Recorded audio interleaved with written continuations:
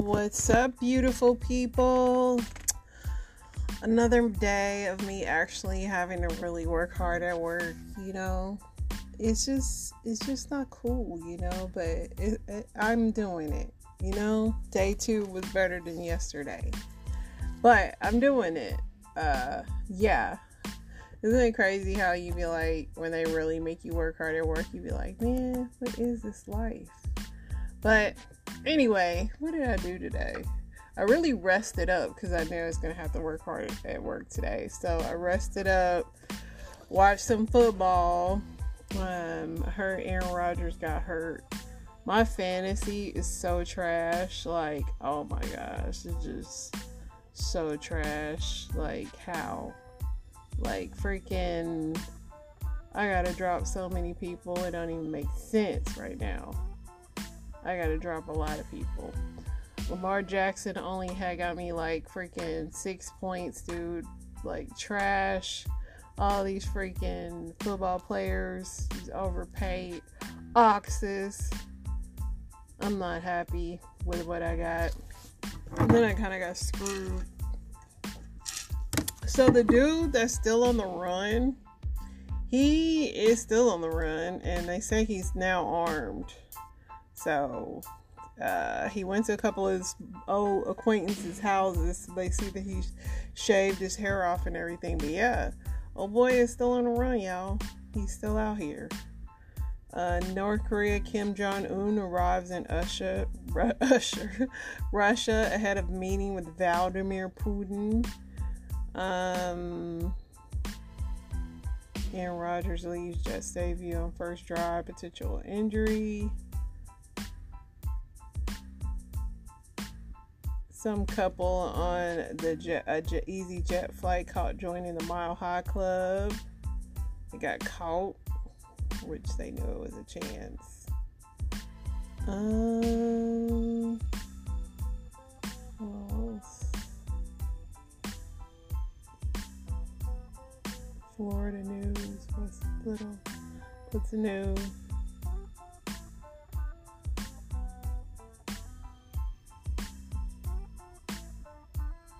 I guess a lot of people are mad at Drew Barrymore because her show came back during the WGA strike.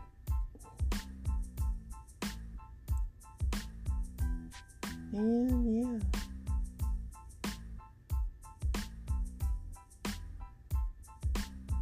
Death toll continues to rise in Morocco. COVID is back a thing again. So be safe out there. Take your vitamins. Take your oregano. Between allergies and COVID, man, it's real out here right now. Let's see what else we got here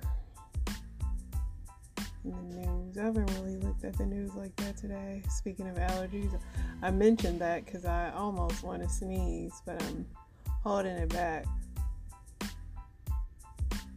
So the Bills and Jets game was pretty good. Like, it went into overtime and freaking they scored a touchdown right away. I guess I should start reading football scores now, huh? Let's see. Back to this again. So yeah, the Bills and Josh Allen, he's got that new hairstyle. Interesting. But yeah, they lost 16-22. Jets won.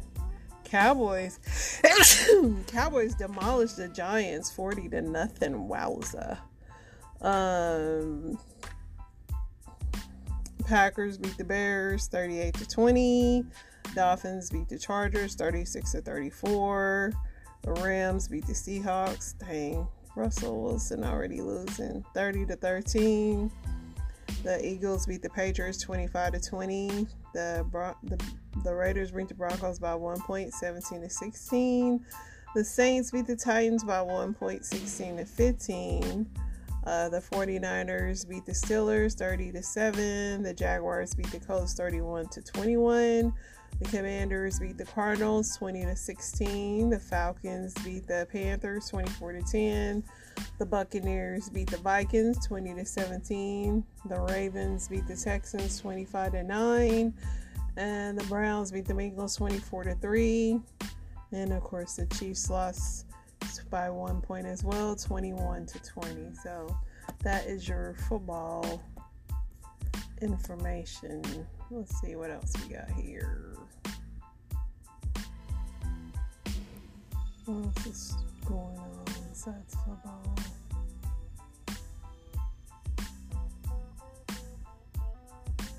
A lot of people are calling for Ashton Kutcher's show, The Ranch, to be removed from Netflix, which is not shocking because they removed all Bill Cosby shows once everything went down. So, interesting. I doubt they will, but you know.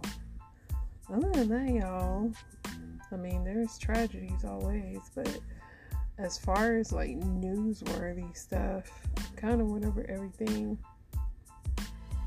6-year-old was arrested after a high school security guard is shot in the head while breaking up a fight. That's terrible.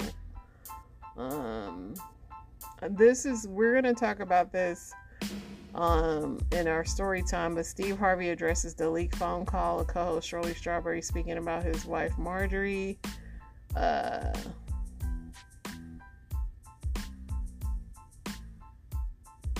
I guess Shirley was talking to her husband, child, and her husband's in prison. So he shared a conversation was leaked by a Fulton County jail employee who needed money, and even though he is accustomed to being the subject of messy news, this instance hit dearly since a close friend caused it. Additionally, the call was leaked when the internet was already heavily discussing his marriage. The timing of it was ugly because of everything else that's been going on, and it made it look like Shirley was piling on, and what that wasn't her intent, but it happened, he explained. Days ago, a conversation between Williamson and Strawberry was released where Harvey's longtime co-host spoke about his wife Marjorie in a call. Strawberry alluded to Harvey being scared of his spouse. We can see that. She stated that during a recent visit to their home, Harvey gave his co-host a tour of the property, which he had never would have done without Marjorie. In fact, Strawberry claimed that the glamorous wife looks at her husband's co-host as a help. Shortly after the call hit the internet, Strawberry apologized to Harvey and family and insisted she never thought her words would make it online. Unfortunately, this only added to the Harvey's family's recent. Listen, Steve Harvey do look like he's scared of his wife, but good for him. That's what he get. But he do look scared of that lady. I mean, I don't know what she doing, but she got him. That's what I do know. But we'll talk about that during story time, because I do have her talking about it. Other than that, y'all, let's get into Reddit. Let's see what these Redditors are talking about.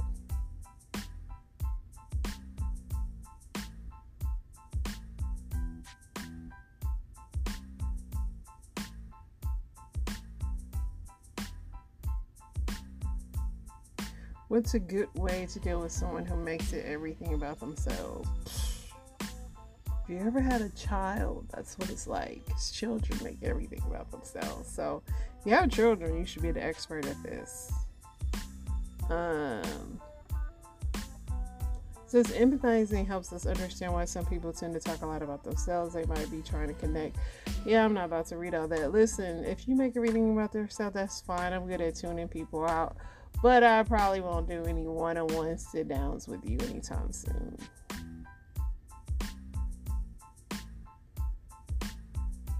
How have you been dismissed by doctors? Doctors really suck, especially nowadays. But I had a doctor when I was pregnant with my last son tell me I just was having gas pains and gave me like some freaking Zantac or something. Come to find out I was pregnant.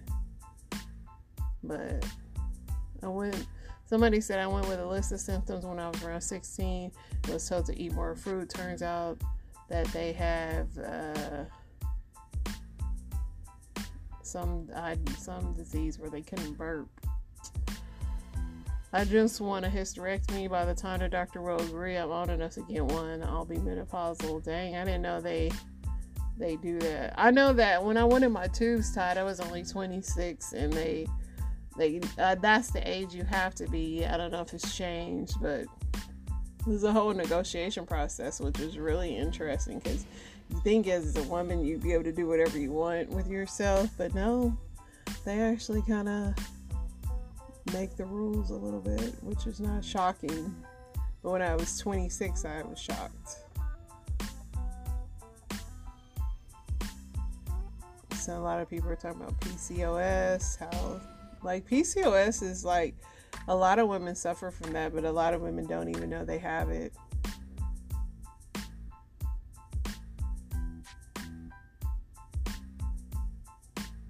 Somebody said, how do you deal with calorie restriction when you're trying to lose weight? This is interesting. We all deal with this. They said drink at least 64 ounces of water and focus on your protein and vegetables. You don't have to cut carbs completely, but fill up on other things first, like your plate of food. Eat the protein and vegetables first before dealing on the carby portion. I'm just mad they've never made a carb diet, like a good carb diet too. And I don't mean good carbs like vegetables. I mean good carbs like just bread. If you can come up with a bread diet, I would be all over that.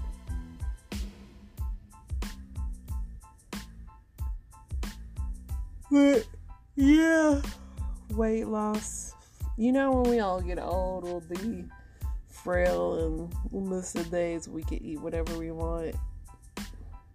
That's what I think about sometimes, is I look at the elderly and they can't really eat stuff, and I'll be like, man, I need to use these chompers as long as I can.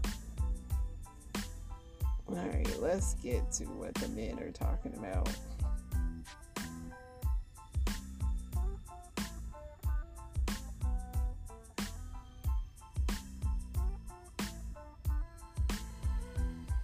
What made you feel jealous of another man's wife or girlfriend besides her looks? This is an interesting question.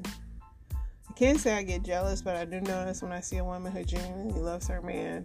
My husband has an amazing woman, and you can tell she genuinely loves him.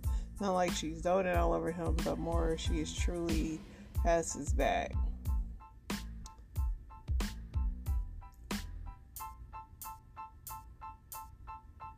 A lot of guys have opinions on this. I guess a lot of people are just saying when they see how she snuggled into his arms instead of demanding it, the physical affection they receive from their wife. When he asked her what she wanted without hesitation, she told him exactly what she wanted. My friend married a chemist at a pharmaceutical company, and she makes bank. My girlfriend is kind of clingy, but my buddy's girlfriend is more independent, and they can both go off and do their own thing, come back and be totally fine. Anytime I do something for my girl, it's guaranteed she'll call me freaking out about something trivial at least once. Can't stand a clingy partner.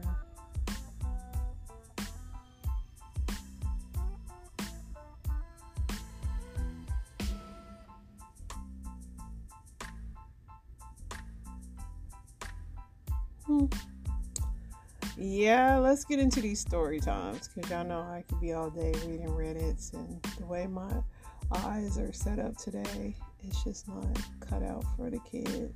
So let's get over here right quick, buddies. We can do it if we try. Back to doing dicks. So I'm talking to this girl. We supposed to go on this date to go get sushi, right? So it was like, okay. Then all of a sudden today, we talking about it, we confirm it. Okay, cool. She like an hour away from me, and I want to go to her just in case I don't like her, so I can leave, right? So we agree for like 6, so that means I gotta leave it at 5, right? So it's like 4 o'clock, and she's supposed to be off work, and all of a sudden she's like, oh, I can't get off work. I hate a flake hoe. Alright, cause I used to do that, so I definitely know. So then she's like, oh, we can either go like another day, we could just go like later tonight. I already know, baby, if we don't link today, we're never linking.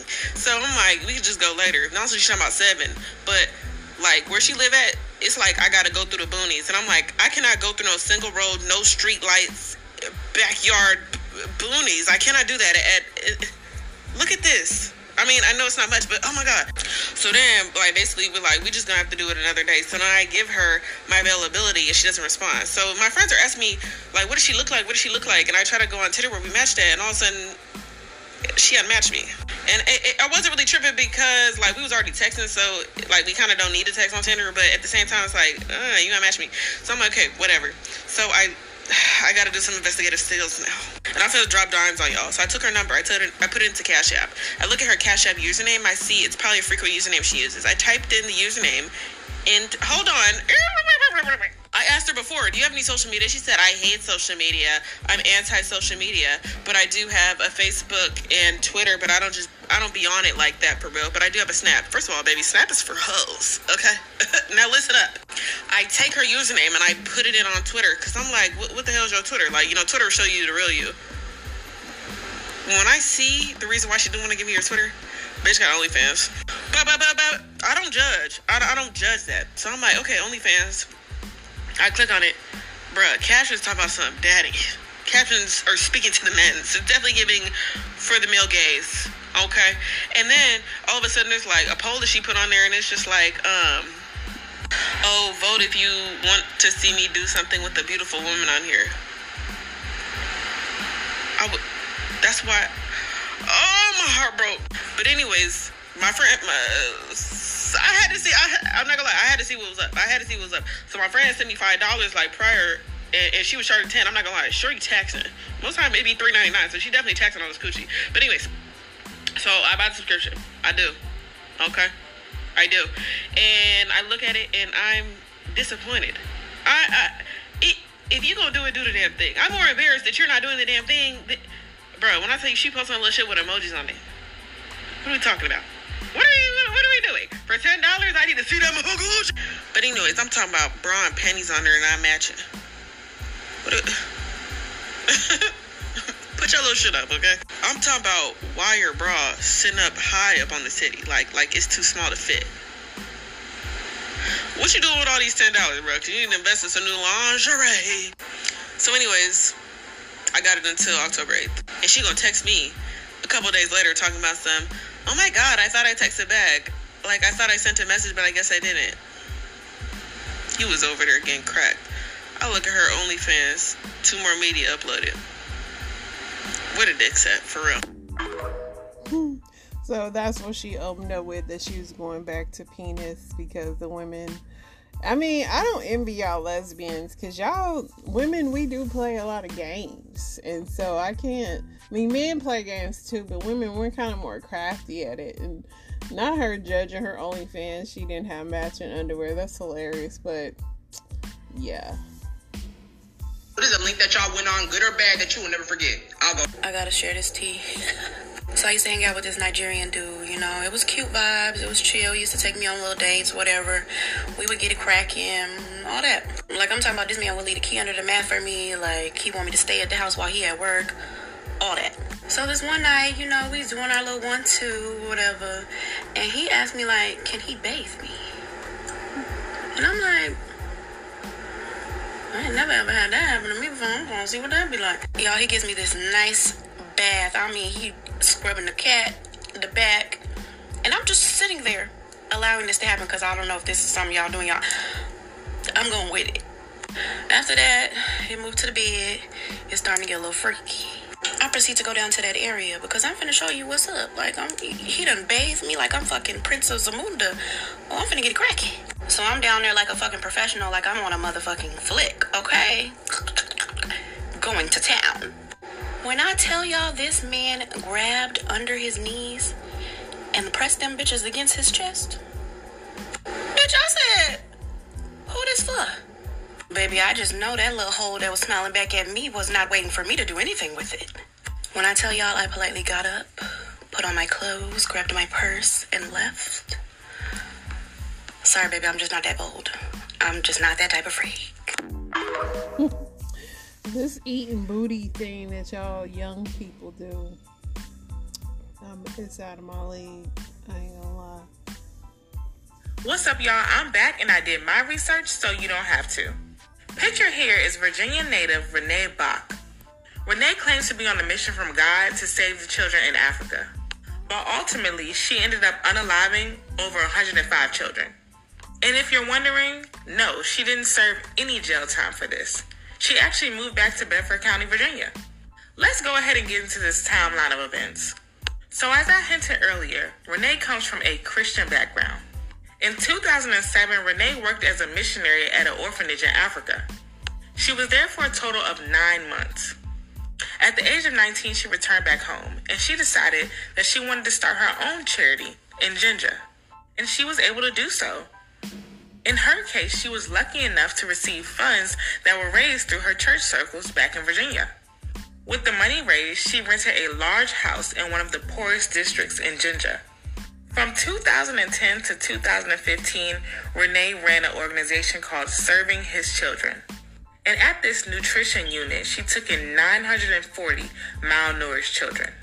She frequently blogged about her stories, painting herself to be a hero, but ultimately, she suffered from a white savior complex. As you can see, Renee was medically treating these children and providing all the care that she could. But Renee wasn't a doctor. She had no medical training at all. She was just a homeschooled 20-year-old with a white savior complex. So severe that she went to go play doctor and knowingly put each child she came across life at risk. The community of Jinja, Uganda referred to her as the white doctor. And for a very long time, she kept up with that act. But the act stopped when it came to diagnosing patients. Remember, Renee had no medical training, so she relied on God, gut feelings, and the Bible. One woman brought her 3-year-old son to Renee due to his severe malnourishment. 3 days later, her son was unalive. Renee provided no explanation, gave her $13.50 and her son's body to take home. And that's just one story of 105. She was sued by the Ugandan civil court, settled, and now lives comfortably back in Bedford County, Virginia. And when I say comfortably, I mean comfortably. Back in 2020, she got engaged. She left this community of Uganda to suffer. She experimented with their children knowingly, came back to the United States, went to Virginia, took no accountability for her actions, and now there's even a documentary being released on September 29th that Renee is starring in, defending her actions and chastising the people who feels that she did any wrong. I always wonder about those people that go over there messing with them kids, like, and just the government that allows it. It's just wild to me. I mean, and this has been happening for years. Like, I get you. I mean, and I get like missionary work or whatever, but I just always wonder why it's places like Africa and stuff like that. Not that they don't need the help, but it's just always kind of strange to me. I was going to find that gun, and I was going to either kill them or they were going to kill me. I was born to a 13-year-old little girl. I endured beating after beating after beating. Extension cords were her weapon of choice. She would beat me profusely to the point to where my skin would be black, blue, and purple. And I was getting a little bit older, and I was just like, I can't take this anymore. One night, my mother was beat so bad by her then husband that I think that night something finally clicked in her head. And she actually tried to fight back. She pulled out a gun and she tried to shoot him with it, but he pulled the gun from her hands and he beat her with it and threw the gun away. Why is my mother so weak? Why is she allowing this man to beat her? And many times I asked a cousin, an aunt, and uncle who my father was. Nobody would ever answer me. And then another memory fell. This friend one day says to me, "That's why you and your mother have the same father." My mother went to visit her father over the summer of 1978, and when she came home, she was pregnant with me. She had no idea that her father was a... So I've been the family secret all this time. Everybody's whispering behind my back. Nobody's telling me the truth. The morning after the beating, my brother and I were arguing because he wanted me to iron him a different pair of clothes, and he was at the bathroom door yelling at me. My mother's husband heard the argument. He went to my mother yelling at her, and she came into the bathroom with that extension cord, and she gave me a beating that was by far the worst beating that I had ever received. I was bruised all over, welts were forming up on my body, but the emotion that I felt as I was running out of that house to get on the school bus was different from any emotion I'd ever felt after a beating. Everybody got picked up in front of their house. And as I'm on this school bus in searing pain, and I had it made up in my mind that if I went back to that house, I was going to find that gun and I was going to either kill them or they were going to kill me. I got into my first hour class, my geometry class, with Mrs. Burnside, a white teacher. But I built a rapport with Mrs. Burnside and Mrs. McGraw, the other white teacher. Out of all the teachers in the building, they were the only two that I actually trusted with my truth. Because my mother's husband was a major dealer. His entire family were major dealers, and everybody knew it. So the black community, even in Michigan and Mississippi, were terrified of this man. But I knew that if I was able to just share my truth with Mrs. Burnside, that something would happen. So I wrote her a letter, and after class, I stuck the letter under her book and I walked out and went to my next class. And within minutes, she was at the door with tears in her eyes talking to Mrs. McGraw. And they called me and they said, "We're taking you to the office." CPS was called. They just asked if they could look at my body. And I said yes. And I'm standing with my back turned to them as they're looking at my body and they're taking pictures. And even now, 30 plus years later, I can still hear the sniffles and the tears and the cries and the way that they were trying to muffle the sounds of their cries from looking at my body. I ended up in foster care that day. My first foster home, they had good hearts, but they were definitely a family that no foster child should ever be with. Because one of the daughters, her boyfriend, was a major. I just left a major and now I'm in a foster home with a daughter whose boyfriend is a major. And while they were all nice, the children and her boyfriend were all nice to me, I still had to experience the domestic violence between the two of them. I woke up one morning getting ready for school, and I could hear my foster mother on the phone screaming and yelling into the phone. And I hear her say, "I'm sick and tired of my check coming late. Y'all keep sending me my check late. I don't work for free. Y'all can have this girl back." And her daughter came upstairs and she said, "Take this trash bag and put your stuff in a trash bag." 7:30 in the morning before DHS evens open up. And in Mississippi where we were, the caseworkers, their offices were in double wide trailers. A porch attached to this double wide trailer. My foster sister pulled up to that porch, told me to sit on the porch and wait for the foster worker to show up. So at 7:30 in the morning, I'm around 14 or 15 years old with my belongings in a trash bag. In the dark, pretty much, because the sun hadn't even quite come up good, waiting for my social worker to show up. So my foster care worker, she comes, lets me into her office, and she's upset, scrambling because clearly she wasn't expecting me. They did end up finding me another foster home that day, thank God. I didn't have to go into a group home. I went into my second foster home, which started out being a really, really, really good foster home. My new caseworker had become fond of me. She had realized that I was extremely intelligent, that I was extremely vocal, and that I would make a great speaker. I didn't know until she brought it to my attention that the Kellogg Foundation had sponsored a group of foster teens in the state of Mississippi that had just formed. The team was called the Speak Up Now team, and they were recruiting foster youth. Not only had I been prepared to tell my story, but in sitting in these meetings with other foster teens, listening to their stories, my story didn't seem so bad. They put us in front of a crowd. We spoke. I spent my 16th birthday speaking in front of a large crowd, and I will never forget, as I was telling my story, looking dead in the face of my first foster worker who put me in the home of the foster family that I was in first, that I had no business being in. And I remember saying, it does not matter if your shift ends at 5 o'clock.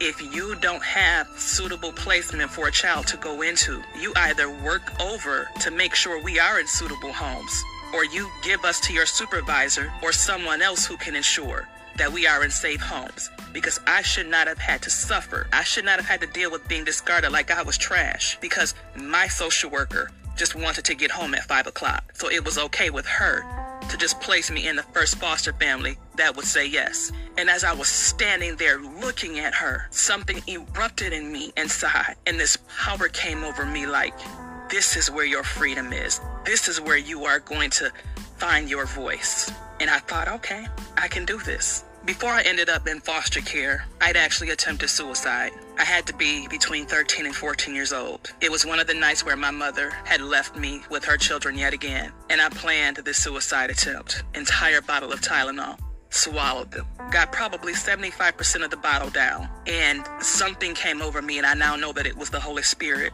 and it forced the pills back up. And I lay there in that bathroom, vomiting profusely, vomiting violently. I now know that it was without a shadow of a doubt the voice of God at this point, and he was saying to me, Lakeisha, I just need you to trust me. If you trust me, I will use you. I will use your voice one day, but you have to trust me.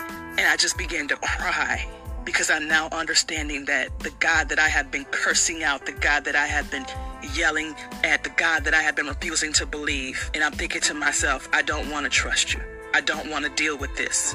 But he wouldn't let me die. Those pills should have killed me, but they had no effect on me. God took me back. And before he left me, he said to me, every time you refuse to forgive your mother, it's not your mother that you know that you refuse to forgive. It's that 13-year-old little girl. I was 16 years old when I forgave my mother for everything that she had done to me. And even now, at 44 years old, we have never had a healthy relationship because she is stuck in her trauma. And months later, the Speak Up Now team, the Sun team that I was a part of, we were successful. In 1996, the state of Mississippi modified their termination of parental rights bill. I was in my junior year of high school when my foster family started to decline. My foster parents were having marital issues. Their daughter was constantly stealing from me.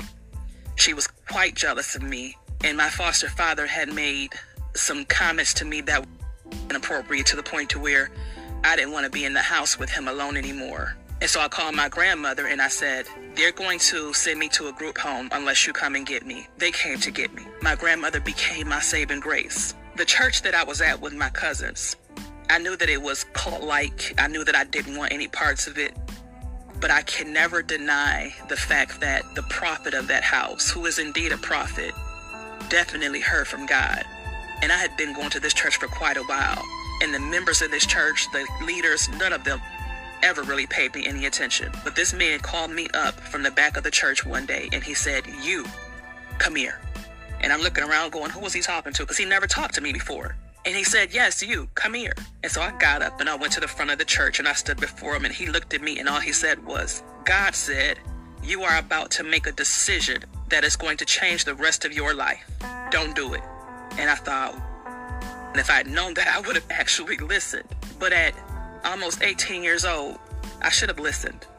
I knew what I was planning to do. I was planning to have my fiance come and get me and take me back to Mississippi. That's what I should not have done.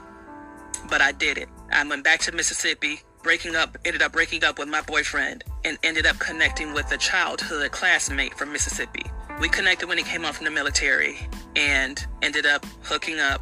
I moved back to Michigan in the midst of us hooking up, and we kind of separated our ways because he was in the military anyway. Even though I had come back to Michigan, that hookup would lead to an 18-year detour in my life, and I ended up getting pregnant. I spent my daughter's first 18 years of her life healing from traumas, running from other traumas, focused on being the best mother that I could be to her. That was a wild story, and so many people deal with that, and then they have children with trauma they haven't healed from, and hats off to her for coming through. But you definitely have to have God heal those wounds that you don't even know how. You don't even have the tools. Some people don't even know where to begin. That's why it is very important to have a relationship with God, because only God can heal the things that and protect us from things. And just even her mom, she'll never get that apology or closure with her, and it's very important that you get that from God. And so I'm glad that she is able to share her testimony, because wow, a lot of people could not endure that and still live to parent and try to figure this thing we call life out. Watch till the end. Wasn't expecting that. With this video, but I had to post it. I want to tell y'all about this bizarre ass, crazy ass story that happened to me earlier today at the Family Dollar store. As a woman, I don't understand why other women, when they get around their men, they feel like you fucking want him or you want to talk to him or whatever. And I'm gonna give you a prime example. So here I am at the Family Dollar store buying toiletry for my house. I'm getting ready to check out. And as I'm getting ready to check out, that's when this girl is like rolling her eyes at me, batting her eyelashes and shit like that, kissing her boyfriend like, I love you. You was a God sent angel, babe. Give me a kiss and shit, just doing the absolute most. Whole time her boyfriend looking at me, winking his eyes. Shit, I'm like, this some crazy bizarre ass shit. So anyway, she get up to the line. It's time for her to check her little shit out and shit like that. And then when she get up to the cash register, she get a cash lady, you know, her items and shit like that. And then she gets she gets so loud and bizarre. Like, I wish these hoes get out my motherfucking nigga face, and I love him, and it's my ride and die, and the fuck is wrong with these bum ass bitches, and if you want you a motherfucking man, you need to go get you one. And I'm looking like, who the fuck is this crazy ass motherfucker talking to? Because it was only me behind her and then 3 other dudes. So I'm looking at her like, girl, is she crazy? So she keep running off at her mouth nonstop, keep running off at her mouth.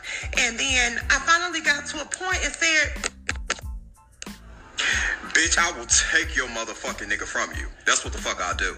Bitch, not only will I take your motherfucking nigga from you, bitch, I'll take his motherfucking milk and cookies, bitch, and drop the fucking soap. Ho, fuck you talking about? It's secrets behind this motherfucking look, la mama. Your ass better stay in your fucking lane and stay in your fucking place. That's what the fuck you better do, okay? Shorty, don't nobody want him. Because if I wanted him, bitch, trust me, his ass was winking at me. I'd get some of that booty if I wanted it, bitch. Stop playing with me. Fuck is you talking about? Y'all hoes don't know who the fuck y'all be fucking with, okay? It's more than secrets behind this look, okay? Be educated, bitch, before you run your motherfucking mouth. And on that note, we're gonna keep having a good day. Zara B. I knew it when that squeaky little always, every time, y'all. Every time. All right, Steve, I'm going to just start by saying that my estranged husband is in jail. He's been in jail for over a year, since about right after the 4th of July of 2022. And recently, some phone calls from last year between he and I were leaked. And on those calls, you hear me saying you were winded going up the stairs at your home, and Marjorie looks at us as the help. And right here and now, I want to apologize to you and Marjorie for what I said. As much as I wish I could, I can't take it back. I can't. I said it, and I want to apologize. It was definitely not me trying to add to what you and Marjorie already have going on in your lives right now. But the fact that these tapes were released, it does seem like everyone is coming for you, I should say, at this time, including me. But in reality, the tapes have nothing to do with what you and Marjorie have going on. It was just me running my mouth in a private conversation, or what I thought was a private conversation. And again, I apologize. I feel terrible. I make no excuses. I said what I said, and there's no denying it. There's no taking it back.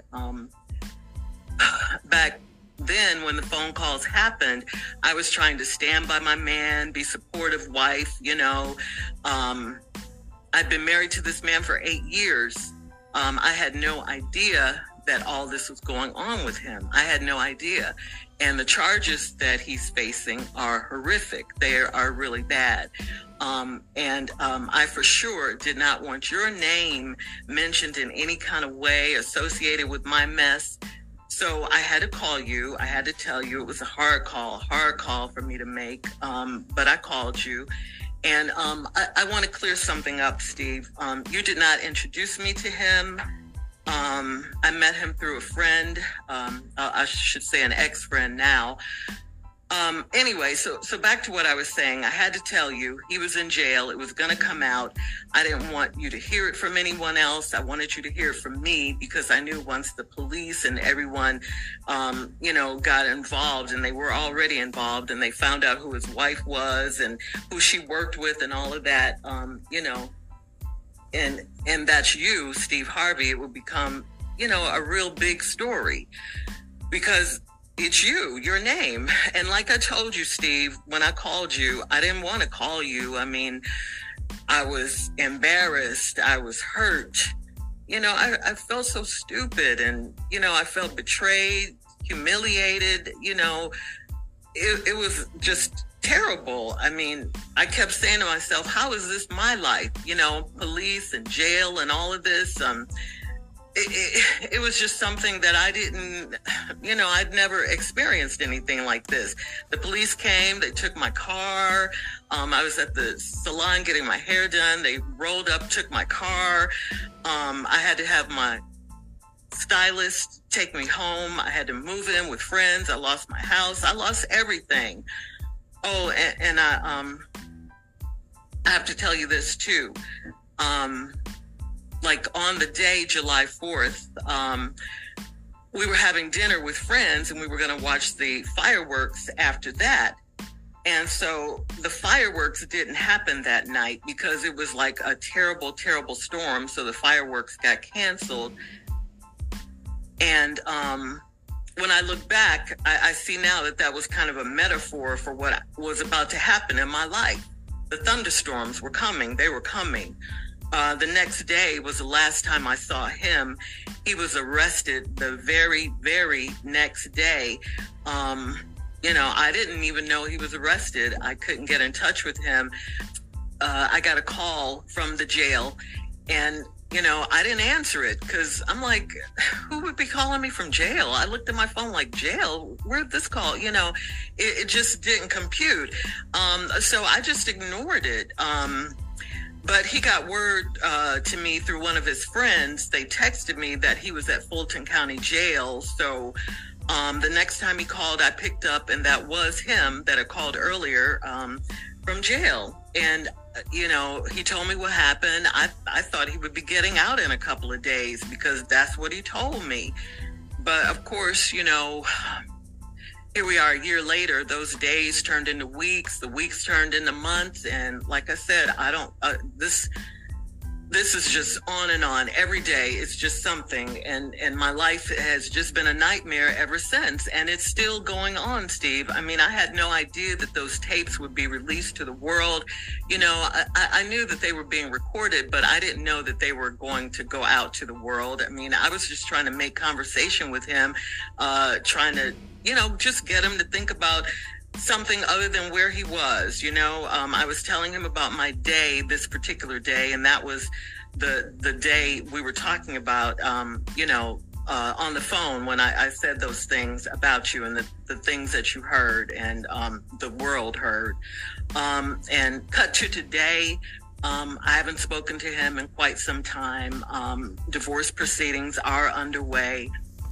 And Steve, at this point, all I could say is what I have is my faith. If it wasn't for God, I probably would have, lost my mind or something in this instance. People don't see what happens when these mics go off. Who wants their personal stuff, their private conversations to go out to public? No one wants that. I mean, what could I say to you after this, happened? I was devastated. I mean, absolutely devastated. I mean, I thought of everything, I could lose my job. How could I face you? Everything, what I'm going through is what I'm going through, and I've been going through it for over a year. I just haven't spoken about it. Then on top of all that, these tapes come out and I'm talking about you and Marjorie, and you guys are going through your own private hell right now. You didn't need me to contribute to anything, and I thought back, because I knew I had to say something, speak on. You created this term years ago in Los Angeles called reality radio, and I'm gonna tell you right now, this is about as real as it gets,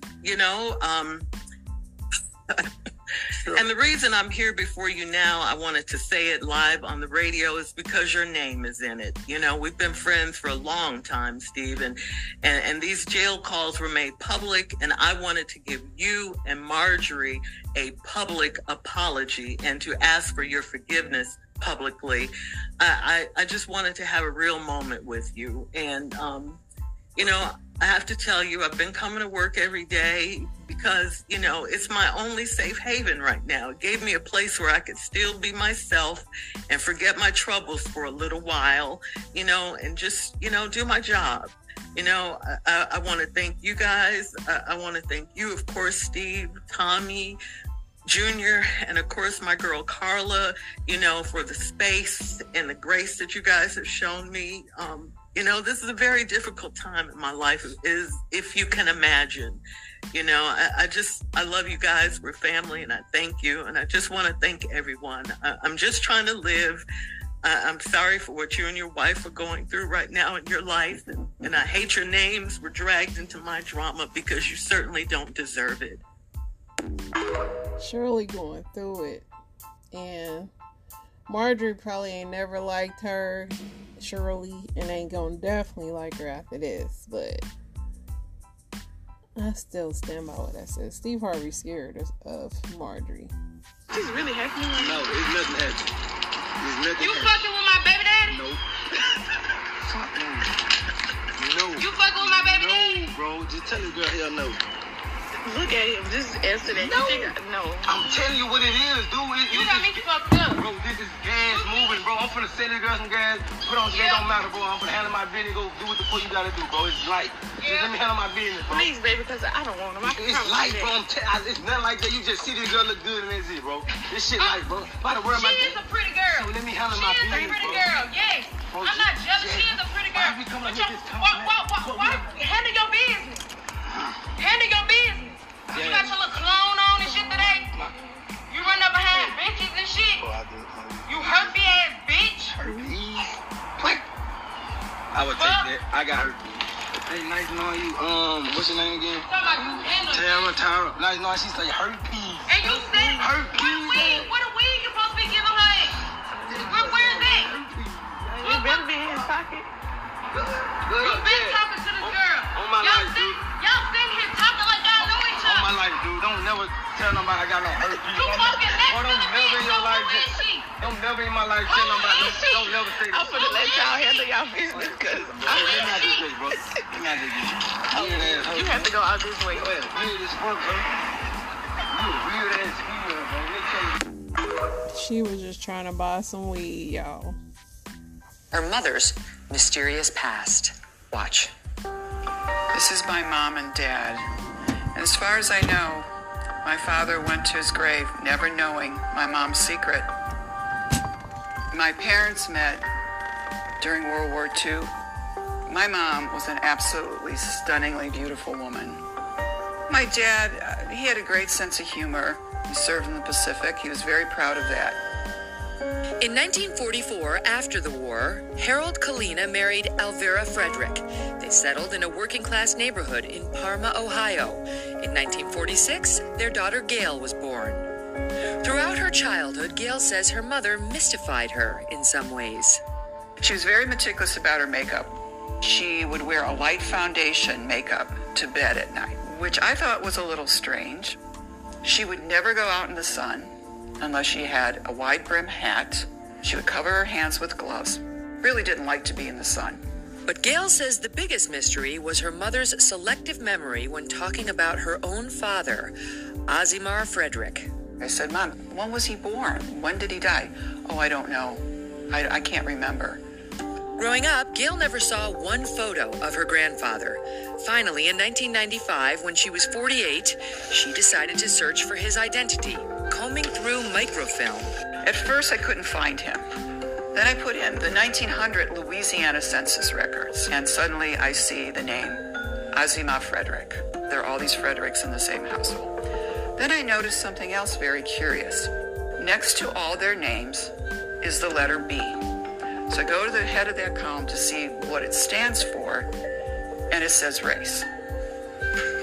So B, does that mean black? Gail wanted to confront her mother, but first she reached out to the state of Louisiana, requesting her mother's birth certificate. I pretended I was my mother and that I had lost my birth certificate. I opened that birth certificate, and there in parentheses were 3 letters, C-O-L. So I wrote to the state again and said, my birth certificate said COL. Would you please explain to me what that means? They sent me a very official letter back, and they said, COL is for colored. I just was speechless. I didn't know if my mother knew, but I'm thinking, how could she not know this? And why has she never said anything to me? We're joined now by Gail Lukasik, who has written about her mother's secret past in a new book, White Like Her. Welcome, Gail. Thank you very much. Great to see you here. So you did finally work up the nerve to ask your mother about this birth certificate. It took you 2 years, but you finally sat down with her. You knew it had to be face-to-face. Yes, it had to be. This is not a conversation you have on the telephone. Yep. Yeah. And you asked her why she's listed as, quote, colored on the birth certificate. I did. I told her I'd found her birth certificate. It said colored. And she became very indignant with me. And she said, I don't know what birth certificate you have, but mine says I'm white. I mean, back in those days, that was a thing. I wouldn't be surprised if, please. But that is all we have today. I stretched it all out to get these out to you guys. You guys have an amazing day, and I'll be back tomorrow. Mañana.